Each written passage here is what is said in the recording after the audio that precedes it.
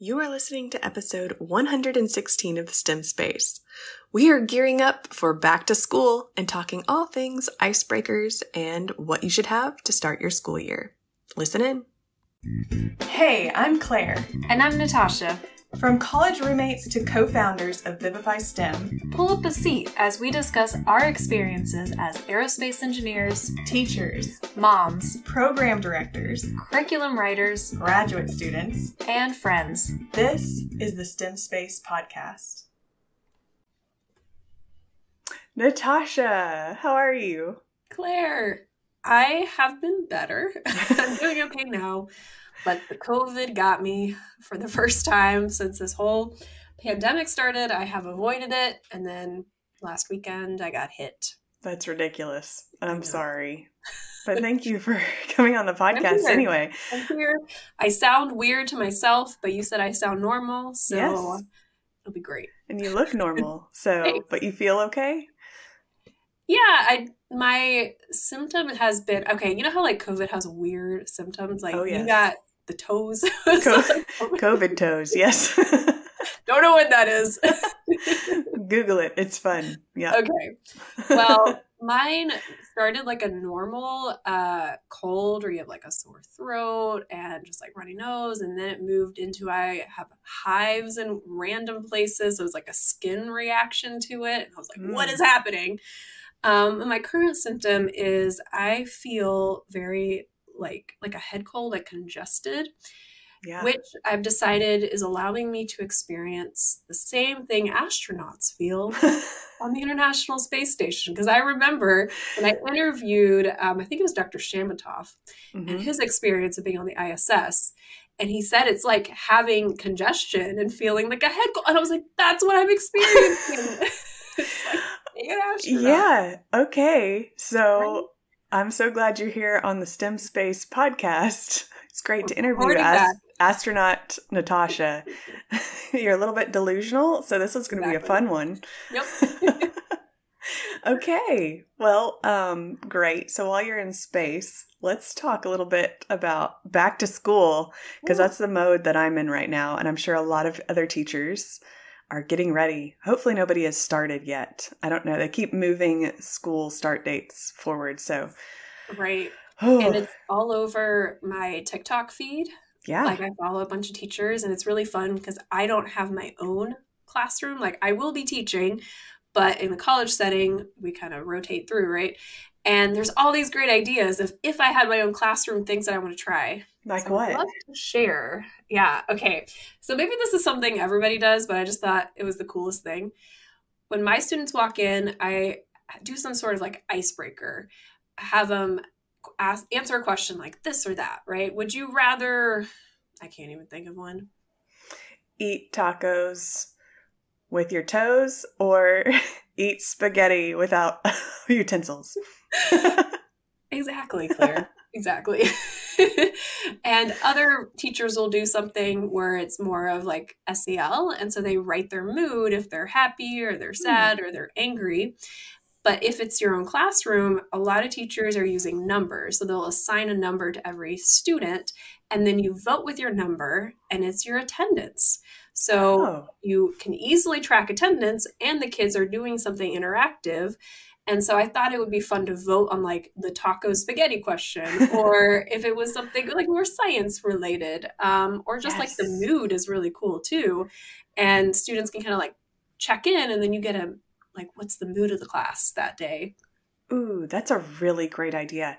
And I could incorporate that. So I'm going to tell you what I'm going to do in my classroom as the starter. So every year I do something different. In past years, I've talked about this on the podcast before, is I've done like jokes or riddles that I have the students try to guess to get them to ask good questions. And so this year, something that I'm focusing on is their math skills, specifically with graphing. So I'll have to send you a picture and I'll have to post it later. But I have created this giant Lego wall that kids are going to be voting on some sort of question each day, whatever the topic is, with a Lego on the Lego wall that actually graphs like my entire student population on whatever it is. So like the first day I may say, vote for your favorite ice cream. And we're going to make a bar graph of all of my students. And so that the next time they come back, they'll see what everybody else voted for and learn about bar graphs. Oh, that's so cool. With like Legos. Perfect visual. So each piece is a student. Yes. But that's a good idea to number it. So you can also take attendance and then they could see like who's. Yeah. And actually, I mean, merging the two, right? If you're doing this on a whiteboard, you just stack the numbers and you could have like favorite ice cream. Yes. Know who's there and have a bar graph. Yes. So they can see it. So then like the next time I was going to do some sort of like XY scatter plot or something like that and do like measure your height and then measure your arm span. Do you call that wingspan? I feel like that seems better. I don't know. Better than arm span. And then graph that. So you have your x-axis being your height, y-axis being your wingspan, and then see where you lie with the rest of the students. Yes. So they'll be having these visual representations that are like some sort of emotional tie to it because that's your vote up there to how graphs work. So I'm pretty excited about it. I like really want to do this. I might just bring a baggie of magnets to class. Like, why can't I do this? Absolutely. I mean, yes. Undergrads will do it, right? Oh, yeah. Especially get fun magnets to use. I don't think you should number them. I think you should get the ones that are like zoo animals and they have to pick their spirit animal. I think that would be fantastic. Well, the problem I have with these icebreakers is I can't get my students to, it's like peer pressure. You want to be cool, right? So I'd always ask questions like your favorite coffee shop, and maybe like 5 or 10 of the students in the class will actually do it when they walk in.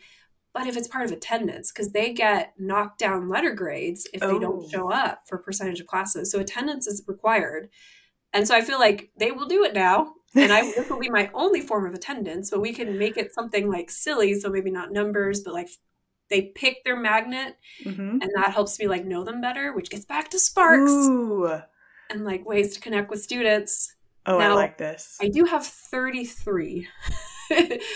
So it's a lot of unique magnets. I have a set. I'm going to find it and we'll put it in the show notes. But something I use with my kids. There's like 3 different magnets per letter of the alphabet. And it's to use with kids to help them learn the alphabet. Like A for alligator and astronaut and apple. So what if it's a letter to their name? Oh, this is good. But I had like 500 like Madisons last time. So there's probably going to be popular letters, but something with letters, this actually could be good. Last name. It'd have to be last name. Ooh, does that help? Yeah. Maybe. I'll look at my class. Ooh, so many good ideas. I like this. I love back to school activities because there's so many things that you can do and so many big takeaways. So, and Legos. I feel like Legos are key because you can do so many different things with them, like this graphing thing or attendance stuff. But you've done other activities with Legos too, right? Yes. And I was going to say you've done a lot of activities with Legos because you have the quick builds are like building brick challenges, right? Yes, with the task cards. Right. And so before we go into that, I recently did a Lego activity because being with like the older students, like when I was teaching middle school, I never really used Legos. Thinking like, oh, that's just like for little kids, right? But I was in a session a little while ago with Rachel, and Rachel is a PhD student with me. I'm going to bring her on the podcast soon. So she's awesome. Tuned. Love her. And she ran a session using Legos, and the challenge was more on the soft skills. So how could we, and she was teaching this to professors. So these were faculty for undergrad and graduate engineering students. How can you teach the soft skills of communication and teamwork through an engineering lens? So her challenge was she wanted us to design a bank. And when I bring her on, I'll have her like explain more of the details. But the big idea is she asked us, what do you need to know to build this bank? Like that's all the information she said was like, you will be building a bank. And we're like, what? And so we're all engineers, right? We're like, well, we're going to need a plan. We're going to need the materials list. You're coming up with all these questions. And that was a really nice setup because it let us as students think through what we would need. And then she's like, we're going to start with a plan. So your job is to come up and create a scale model of this bake. And I have it here, but there's like a twist. So she had built a scale model of Legos and it was hidden behind this like trifold board. And only one of us on the team was allowed to go up there and look at it. And we could just remember things, like we couldn't write anything down or draw anything, and then go back to our team and give instructions on how to recreate it. And we would only go up one at a time. So on our table, we had the exact same materials and the exact same Legos, and it was our job to figure out how to recreate it. Have you done something similar to this? Yes. I call it sneak a peek, and I do it anytime. Anytime that we need some work with the communication and the teamwork, which is pretty often. So those stage 1 skills we sprinkle throughout the year, but definitely at the beginning of the year. And I do something very similar. I actually will build several things. So like around Christmas time, I'll build like a little snowman and a sled or a snowflake out of Legos. And I take a picture of it so it's only on my computer screen so that nobody can actually like go around the table and like look at it without me seeing it. And so I'll have students work in pairs and have one of the people in each pair come and sneak a peek, and I give them 10 seconds to look at my computer screen and then go back and describe it to their partner. And their partner is the only one who can build it. And so they have to describe what it is. And the key is I don't tell them what the Legos are supposed to be. I hope that they can figure it out, be like, yeah, it's a snowman. But by being able to describe the shape. So I'm like, okay, you got to think in your head, like, how are you going to organize your thoughts to be able to give proper instructions? So instead of saying, okay, you need one white brick that's this long and then on top of 2, like think, oh, okay, my instructions are going to be, you're going to be building a snowman. And so the bottom part of the snowman is made out of this, to give instructions that are like more helpful. And so there's just so many layers to this activity that I feel like can be helpful with other challenges and being able to communicate big picture and then down to details. So we talk about what works best. So I'll do it multiple times. The first time it's seasonal. Right. So the first time they're like, I have no idea how to do this. And they all fail miserably because I'll show them the picture up on the screen after they've tried. And they're like, oh, wait, you told me it was this. They're like, I don't know. You know, they have no idea. And then, so we talk through, well, how could we make this better? Well, if you would have said it's a snowflake that's 5 bricks wide or, you know, whatever, that would have been more helpful than saying, okay, you're going to take 1 brick here and then attach it to this one. I'm like, well, how do I attach it? Well, I don't know. And so it's really interesting how kids can develop those communication skills.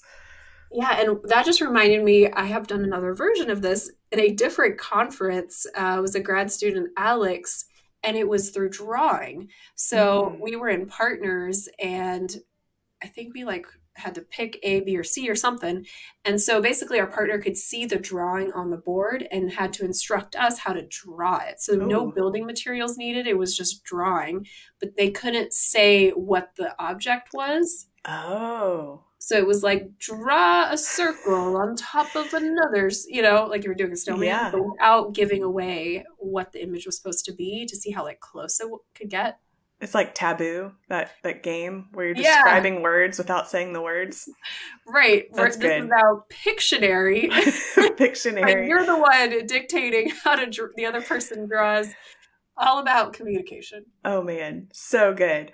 So speaking of communication, another activity that I do with lower elementary that's been really telling on how to communicate without using words is called Don't Wake the Dragon. So I tell the students. I just read that book to Madeline last week. Oh, really? She loves it. Well, I don't think this is anything like the book, but I should read that book and then we can play this game. I usually do this with like first graders. And so what they have to do, because it's a class communication activity, is I tell them that you have been captured by a dragon and you're in this village and you need to be able to defeat this dragon. The only way you can is you have to cross the village without being detected while it's asleep.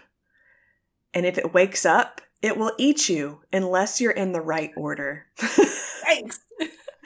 And so I have to tell them, okay, you need to get in height order, but you are not allowed to talk because it'll wake up the dragon, and the dragon will eat you before you get in the right order. So they have to communicate without speaking to get in height order, and then they can say boo and wake up the dragon, but the dragon can't eat them because they're in the right order. So that's how they defeat them. So, and then you could do that, get in birthday order for the older kids because that's more challenging. But so any kind of communication activity is great, which we have a lot of those, like doing that with building towers. We have a lot of tower challenges that we do with that. Pipe cleaners, probably one of our most popular. Mm-hmm. And way underestimated. That's a hard one. Yeah, I do with my undergrads. They struggle. I think half last year had a tower. Oh yeah. I don't know if I could build a good tower, actually, to be honest, out of pipe cleaners. You just can't be ambitious. That's always the takeaway. Just basic structures, have a foundation, and they get all fancy. That's true. A standing tower is a tower compared to everything on the ground. That's right. That's right. Doesn't have to use everything. And then space docking. That's always my go-to, are those pipe cleaner and space docking. Yes, which you don't really need that many supplies to do a lot of basic activities. So I'd say if you are starting out teaching STEM and you want some sort of stage 1 icebreaker activity, if you want non-consumables, get you some Legos. And I would say pipe cleaners could even follow in that because you can reuse them. Mm-hmm. And then if you want to do consumables, I would do pipe cleaners, note cards. Mm-hmm. Those are good for tower challenges as well. What other things would you add? Well, if you have note cards, you might as well do our nameplate challenge. Oh, that's a good one. You remember that? Mm-hmm. So it's a little bit more advanced, but it introduces using different materials and circuits. And so I would do this maybe after like the second or third day. And it's creating a nameplate, of course their name, but it has buttons. And so instead of having to raise their hand, they can push a button that says, I need help. Another button can say, I need to go to the bathroom. They can decide as a class what you want those buttons to be, the colors. But it's really fun because then they can keep it on their desk and it's an interactive nameplate. Yeah, I like that one. I'm going to be doing that with 5th grade this year. Ooh. So, and that just needs the copper tape because it's a paper circuit, and then a coin cell battery and some LED lights, which you can do different colors. So they have to learn how to make a switch on that one, which is kind of tricky. And that copper tape can be so frustrating, but it's very rewarding. We will link the one that works the best. Yes. You can also use aluminum foil as like a simple version, but it's hard. Yes, or a paper clip. Yeah. Tricky. Yeah, it is tricky to make. So I would recommend building one yourself if you go to do that challenge, just to work through like all the challenges. A simple version, though, of like a nameplate is a mission patch. And so if you want to start off with sparks, we've talked about before, which is something that they're excited about, whether it's sports or music or video games. I had a kid love cooking or fishing, So whatever their spark is, connecting that and integrating it into a mission patch for each student. Maybe it's their name plate, name badge. And then you can make a light up if you want to have the paper circuit element to it. And I use those throughout the year to connect with my students. Oh, that's a great idea. Ooh, I just had an idea. What if they took their mission patch and made it into a magnet, and then they used that for the attendance graphing question thing? Yes. They would need to be smaller than I'm currently doing them, but yes. Or you could get real fancy, and I think you can take a picture of it or something, and there's places where you can get them turned into magnets. Yeah. Right? Make those button magnets. And then that's like the thing they keep at the end of the year. Yeah. Oh, free gift. Oh, man. Yes. This is a great idea. Yeah. I need a budget. I do need a budget. I have a lot of students. That's going to be expensive. Are your students, do you have each grade in isolation, or are they in bands? Both. So I have kinder through 5th grade. They're in their same class. So only kinder meets at once.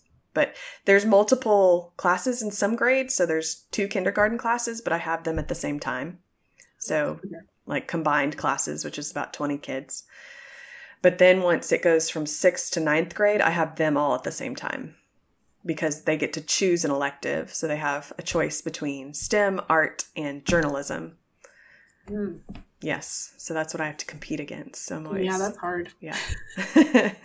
This will be the first year that we're doing that. So we'll see how it works. And you're seeing your students once a week? Twice a week. Okay. Yes. 2nd grade and up, I see them twice a week. Nice. These are all questions from Justin, who was listening to our last podcast and was very curious what the logistics were of this K through 9. Oh, yes. Like Tuesday, Thursday chaos. Yes. Well, I'm also teaching Wednesday now to fit it all in. Oh, I didn't know that. Mm-hmm. Yes. So as we keep getting more students, I'm going to be teaching more and more, which is great because before it's been compacted into 2 days and that's been pretty fast and furious. So it's good. Is it a 45-minute block? Yes. Okay. With 3 minutes in between classes. Well, I know you are working on a scope and sequence. That's right. To kind of figure this out. So I thought that would be good context into how you kind of organize your classes. And hopefully we can share that out, this new and improved scope and sequence. How's that going? Yes. So we have a scope and sequence right now that we are tweaking. We wanted to get that one out as quickly as possible to help teachers, because that's probably the biggest question we get is, what do I teach? When do I teach it? In what order do I teach it? Because we talk about the 3 stages of STEM a lot and how we are encouraging teachers to use each of the stages, especially for upper elementary into middle school. You should have that stage 3, hopefully some sort of challenge there. And we've added so many more things to our TPT store and our store on our website of more resources, especially for stage 2 and stage 3 that we have not added into our scope and sequence yet. So working on updating that for everybody, getting pretty close because I'm going to start teaching pretty soon. So I need to have it done for myself, but especially for other teachers who are looking for a full plan to help you out this year in whatever grade you're teaching from kindergarten through 8th grade.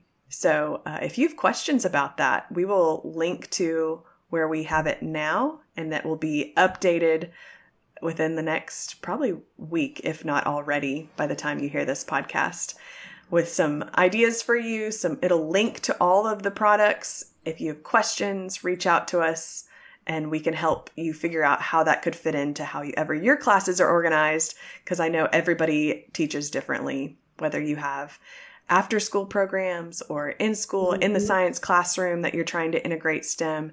This should kind of give you just an idea of what you might be able to do in your classroom to teach stage 1, stage 2, and stage 3.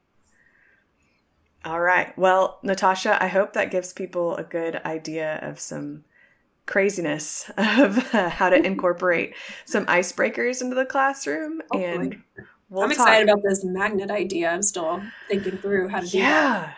Yeah. We're going places with that one. We'll have to share some pictures on social media about how that works out. And I'll share pictures of my Lego wall because I'm really excited about that too. It's going to be so cool. But until next time, STEM Space out. Do you get our free weekly newsletter? If not, you're missing out on amazing content, free resources, and ideas from Vivify and other STEM education leaders. All you need to do to subscribe is head to vivifystem.com/subscribe and get your copy delivered right to your inbox.